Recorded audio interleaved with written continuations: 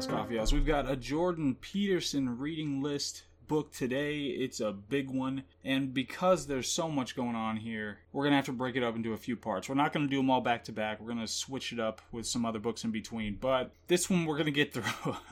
So, the most pronounced topic in human history, the measure by which all human evil is measured, the inevitable end of every online dispute, the rise and fall of the Third Reich, is a pillar in non-fiction. Written by William L. Schreier and published in 1960. It's more than 1,000 pages. So, this one is just books 1 and 2. It covers kind of family history and the lead-up. So what's the content of this book? Hitler's actual last name, his original last name, was Schicklgruber. It was Adolf Schicklgruber. Anybody know this? And I have to think that when you see that name on ballots, we could have avoided a lot of trouble. Because I don't think that people would have been inclined, not to offend people named Schicklgruber, but I really think that that might have short-circuited this whole thing right at the beginning. But his father, Alois, I think was his name, changed the name early on, and apparently it's supposed to mean, or they believe that it means something to the effect of one who lives in a hut.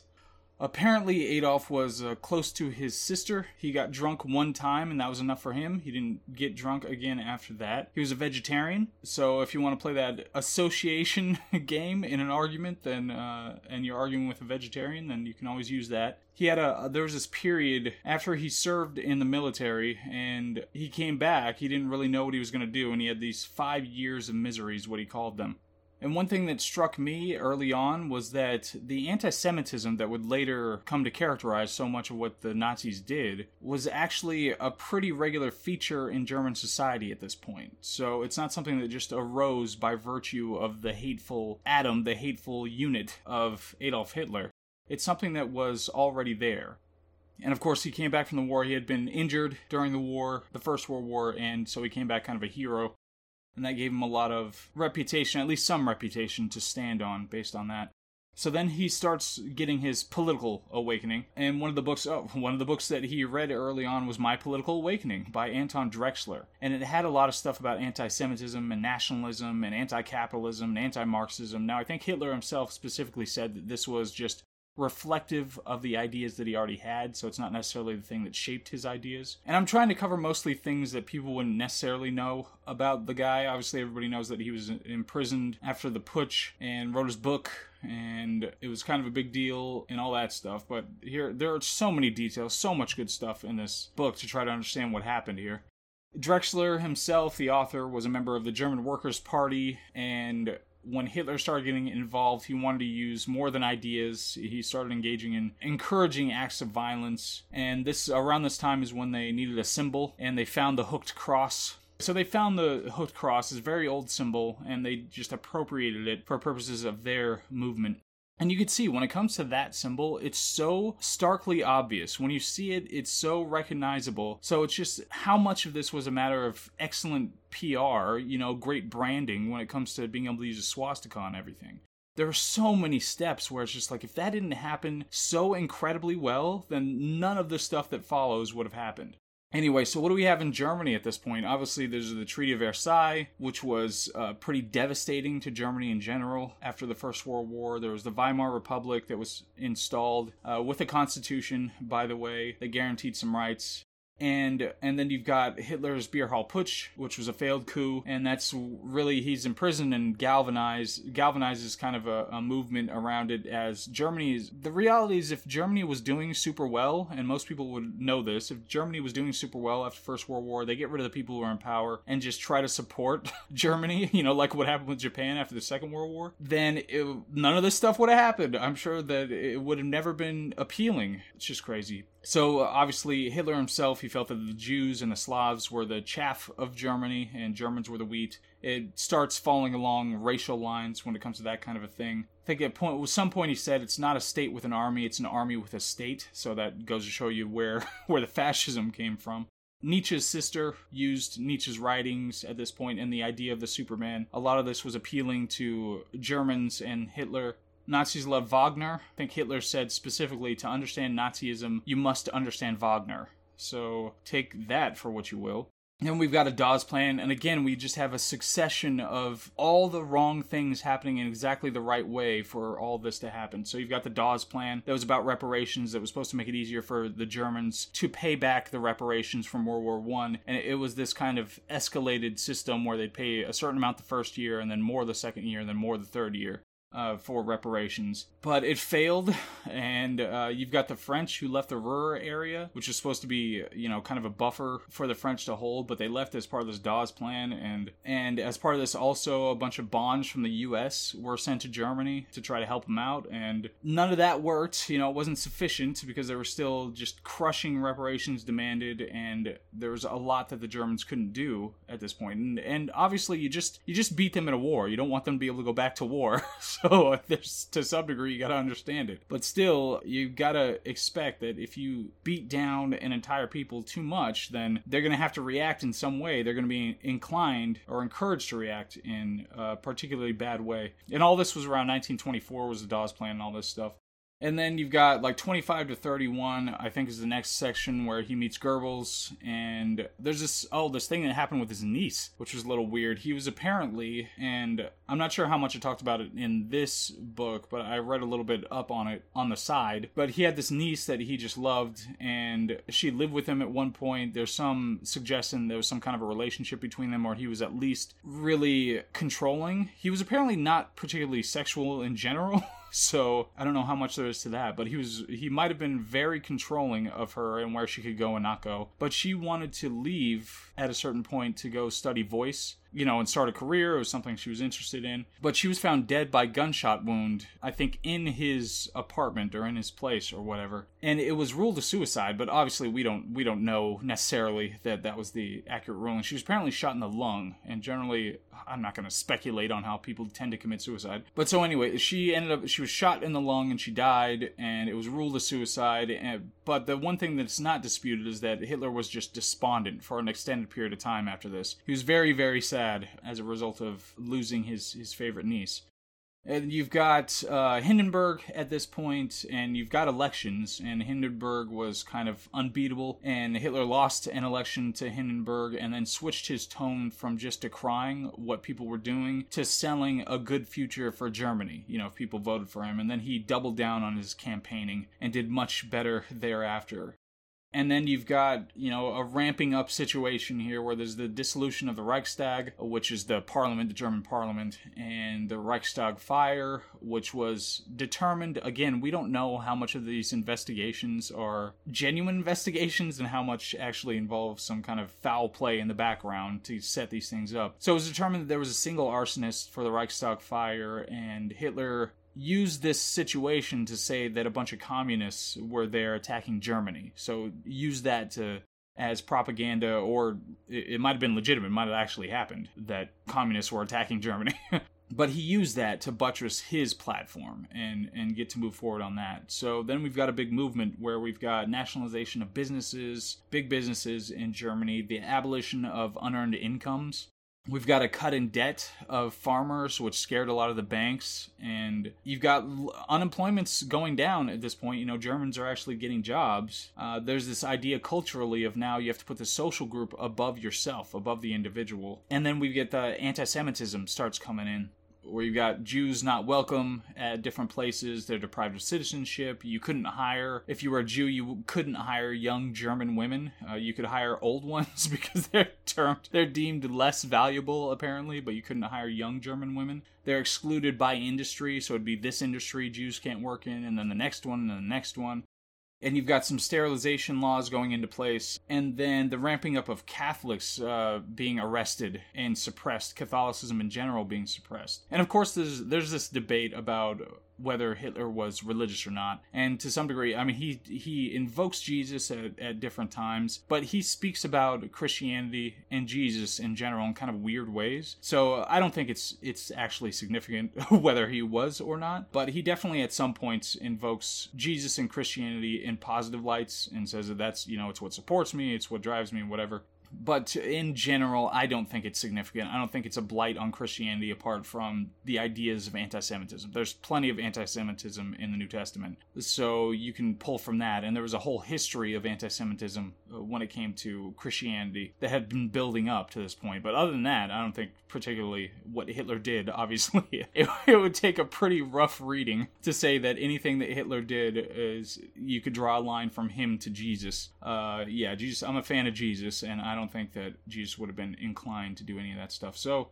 Martin Luther himself was very anti-Semitic. This was something that had been building for a long time. There was one pastor that was sentenced to 7 years for abuse of the public, I think was the term that was used. And that's the kind of, thought or speech crime. That's the kind of thing where it's gotta arouse some kind of serious concern amongst the populace. And if there's no pushback, then you get what happens here. But there wasn't much outrage related to this when there's this suppression of religion. And you've got book burning that's going on by students. Freud, Gide, Zola, Proust, Einstein. I mean, whether it's fiction or nonfiction, all these things are being burned, and anything that acts subversively on our future was the standard. Which has got me, it's so weird, because it's this, you get these panic moments where you're like, oh my gosh, this is the kind of thing that, that they're kind of using nowadays, where they're saying that, okay, anything that, hurts people's feelings, or that espouses views, whether it's Gone with the Wind that doesn't have the right views, we need to suppress that in some way, and you just wonder how far you have to get before they start just getting rid of books that have anything that they don't like in them. Godwin's Law, we did it, Godwin's Law. Music in general was fine, though. They didn't suppress a whole lot of music. I mean, I'm sure music was significantly different back then. Classical plays made it through, so you wouldn't have all that much issue when it came to Shakespeare. They'd still show Shakespeare and that kind of a thing. So take that for what you will. There's this standard where you can't put anything misleading in newspapers. And again, Spidey sense just goes off. And again, Godwin's Law just kicks in. But you can't put anything misleading in newspapers. So that's a spongy concept of what's misleading and what's not. Obviously, it tended to favor, whatever political party was prevailing. Whatever their ideas happen to be, anything else would be considered misleading. So obviously, this is a thing, a lot of talk about this kind of a thing right now in social media about how you can't put misleading things, which tend to be just whatever goes against the political stance of the social media company. But again, not to overstate. So they gained complete control of radio and used it to great effect. There were these German films, so they tried to suppress filmmaking, and they only made German films, but then nobody saw them because they were terrible. So the film thing didn't go super well. And the author himself talked about how he had access to international news. He got newspapers from all over the world, but just seeing the German versions of all the stories all the time, he said it really had an effect on him. Even though he had access, well, a lot of people didn't, but he had access to all these other papers. Just seeing the German spin on everything, the Hitlerian spin on everything, he would find himself being affected by this and feeling differently about things as a result. And then he talked about how he would talk to people who were propagandized and how they were just different. There was just this glazed over aspect to them. And this idea, oh my gosh, of German physics, German chemistry, and German mathematics. Again, Spidey sense tingling. This is the kind of thing you've heard. And obviously, I only have seen it in a couple of places where people have talked about, either white mathematics and white chemistry and white physics, but I've only seen a couple of videos related to this where people genuinely talked about this. But seriously, what are you talking about? There's no such thing as German physics or German chemistry or German mathematics. They're just all of those things that are true or false, and anybody can access those things. So it's really, really weird.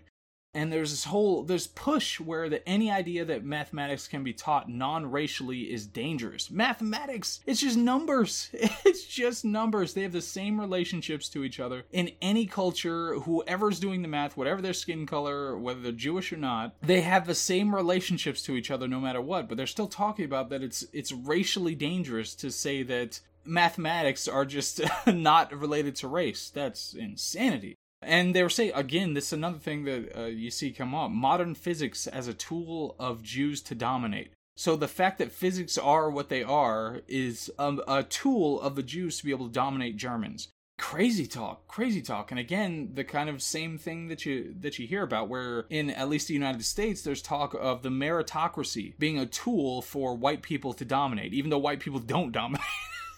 It's kind of curious. So, but you see the same thing. Godwin's law, Godwin's law. Don't ever forget that term.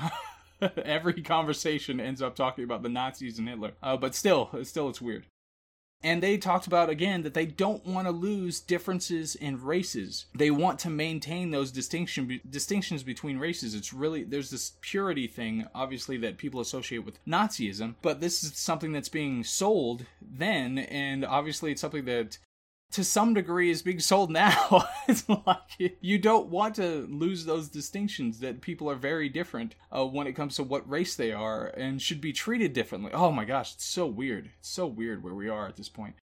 Anyway, so there's an appointment of a special court that was approved by Nazi officials, and Hitler and sometimes Goering, I think Goering screwed it up at the beginning, so I got to take it away from him, but Hitler at least had the right to quash any criminal proceedings. So any criminal proceedings that were going on, he could just hop in and say, no, I don't like this, so just shut this down. That's insanity. The SS is established at this point, which, the Gestapo, and it's not subject to judicial, I hate that word. You would think that, given my profession, I would love the word judicial, but I don't. But you couldn't review whatever the SS was doing, the Gestapo was doing. You couldn't review it. Nobody reviewed it. Again, insanity. They started building the early camps and using them, but they were not at this point what they would later become. They were just simple camps where they would take prisoners and some political prisoners, but they didn't do a bunch of medical testing on people or all the murder and stuff that they do later. There's this point where the Nazis went searching through voting rolls to find any votes against Hitler's policies when you try to get them passed. And obviously some people would suffer consequences as a result. So then you start getting these 99% approvals of whatever he's doing. Look at that, it's a mandate. Oh my gosh. Then a unified national police force instead of local forces. It's just galvanizing, bringing that power together. And then you've got the February 1933 emergency decree, and that's where the rest is history, really, on that basis, is that it's signed under duress by Hindenburg at this point, and it was used for the rest of the Third Reich as the basis for all of Hitler's powers. It was always an emergency after 1933. You've got the murder of the Austrian Chancellor Dollfuss. Hitler said that reunification with Austria needed to be done by any means, and then you've got all this stuff that starts going on in Austria. So the average German at this point, they just appreciated the revitalization of Germany, and they have some kind of a source of meaning and that kind of thing. And even if they didn't like Hitler at this point, they like that they can get a job. They like that Germany seems like it's going some direction instead of being just attacked roundly as, the progenitors of World War I and losers of World War I. At this point, he starts rejecting the terms of the Versailles Treaty, and he makes a deal with the British. Again, another thing, if the British just push back, he makes a deal with the British to have a navy a third the size of the British Navy. And the British accepted, but they didn't consult other allies or the League of Nations when it came to determining this deal with Hitler. And then he's preaching peace. There were a bunch of quotes from a lot of his speeches at this point where he's preaching about peace, and I have no interest in war, and I want everything to be peaceful, and it's going to be great, don't worry about it. And he's doing this while he's marching into the demilitarized Rhineland, in contravention of the deals that were struck. And the French had a right to oppose it, but did not, of course, the French. I'm sorry, French. I don't mean to be harsh on you. I know everybody gives it to you.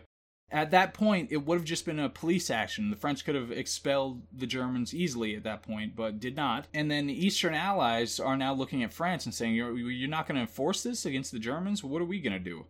And then you've got Mussolini in Italy, you've got Franco in Spain, and Hitler decided to support the rebellion in Spain, the revolution. And he didn't want to help win the revolution in Spain. He wanted to keep going on, the Spanish Civil War, to distract the Allied powers and draw Mussolini closer to Germany. And he just kept reassuring the Allied powers that he's not inclined to go to war. Then we start really ramping up, and while Hitler's saying this, it's not about war, Goering's giving speeches internally about how they're already at war. Like, we're already doing this. Mussolini came and met with Hitler in September 1937, and Hitler gave him all these big shows of power because he'd ramped up all the production. There was one issue related to like the coal they were producing or something like that, and instead of sending it to Britain, they started diverting it all to German production. And then you've got the really fateful decision on November 5th, 1937, where he gives a speech, Hitler does, and they're planning this strategic confrontation, on every front that they have all over the place. It was supposed to be defensive, but they change it to an offensive deal where you figure out which sides you're going to have just a conflict and which sides are going to be a struggle, which ones you can beat quickly and which ones you're really going to have to fight.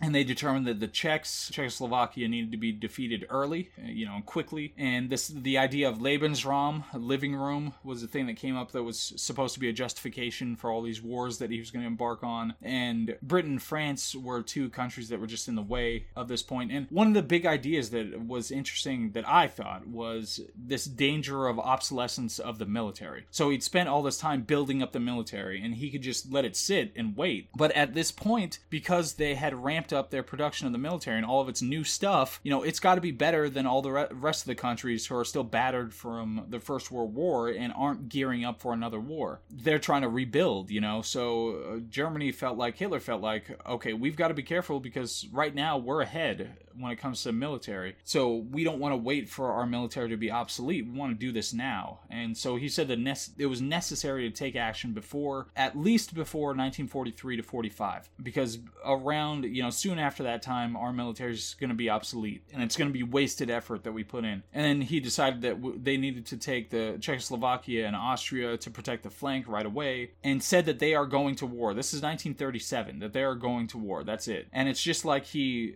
described in Mein Kampf, how many years before that. He said they needed to try to be ready by 1938, but at least before 43 to 45. He took direct control over the military. He removed conservatives who got in the way, who didn't want war. And some of them, there were 3 in particular at the end of this book, where the author talked about how a lot of them were framed, and there were a bunch of weird issues that they used to get rid of these people. Like one guy married this woman who turned out to be a prostitute. She had all sorts of a weird history, and so he got cycled out. One guy was framed to have engaged in a whole bunch of tawdry sex acts, which it was really a guy that, and tawdry for the time, obviously. It was really a guy who had a name who sounded like him, and they knew that, but they just used it to use it against this guy. So anyway, that's the end of these 2 books. It's just ramping up to war now, and we get some background on him and all that stuff. So, this is already really long, Jesus. What's my analysis? This is what history writing used to be. It's just about reporting what happened in history. It doesn't have an agenda, it's not trying to sell you anything. It's just reporting what happened in history, and it gives all the balance back and forth of what's going on here. It's responsible, it's responsibly reported, and it was great to read. I was surprised how competent Hitler seemed. Like, that guy was ahead of everybody when it came to planning this stuff out. I mean, if it wasn't for the insane consumption that he had related to race and the Jews, where he has to blame the, gaslighting about the Jews doing everything wrong, he had incredible abilities to organize. He had the ability to stick with it when it came to trying to accomplish something. And he was planning, 5 to 10 years in advance of what he was going to do and then getting it done. It was shocking. It was shocking how competent this person was, and how much he was. I mean, obviously, like I talked about, everything had to fall in place, but still, the amount of forethought and the amount of effort that went into every one of these steps was surprising to me. I mean, he manipulated the war-weary powers, and he just knew, intuitively or whatever, that where he could push and would be perfectly fine, and how he could skirt the agreements that he had with people, and how he could play them against each other going forward, and that the French wouldn't do anything, and and that the British just wanted to sit back and really didn't like the French, and that he'd just be able to march into the Rhineland and nobody would do anything. He was right about all those things. At the time, I'm sure most people would have been like, no, he's not going to get away with that. No, he's not going to get away with, redistributing and attacking Catholics and all this stuff. He's not going to get away with it. And then he goes and does it. I mean, every local and international threat to his power, he either galvanized it or crushed it along the way. Just, it was just like the most efficient method of boiling the frog that you could have. And it was crazy how quickly rights were eroded. And you just wonder how they were able to just accept those things. Where it was just like, oh yeah, that right and that right. No, go ahead. That's fine. Attack the Catholics, whatever.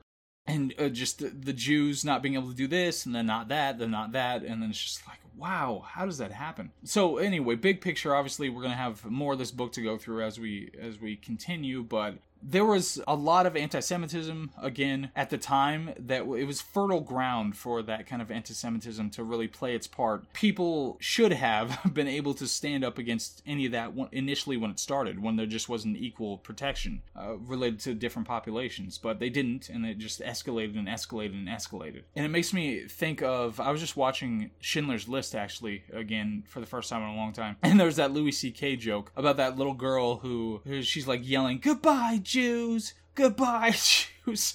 And the joke was about the girl in casting and how they had to go through a whole bunch of different little girls yelling that phrase before they got to the right girl who was saying that. But anyway, it's just, you have to think that there was sufficient amount of cultural support for that kind of thing to not have any kind of resistance to it. And I'm sure there was a ton of propaganda that supported it, but still, it's not like these are a bunch of blank slates that were just like, everybody's equal and I love everybody. Oh wait, what's this propaganda saying? So it's curious. It was curious. And it was just surprising how many things needed to happen just right for him to be able to get the kind of power that he had, and for nobody intervening. The United States investing into Germany that was used, thereafter to help build up the German military. France and Britain not doing anything, not standing up. If the Treaty of Versailles wasn't so draconian and trying to break Germany as much as possible, then it wouldn't have created such a fertile ground for all of these things to take place. So anyway, that's the first part. That's books 1 and 2 of The Rise and Fall of the Third Reich. It's fascinating. It's absolutely fascinating. Godwin's Law. It's a little terrifying, but yeah, it was great to read. I hope you guys enjoyed it. I will see you I'm not sure what's coming up, but I'll see you on the next one. All right, bye.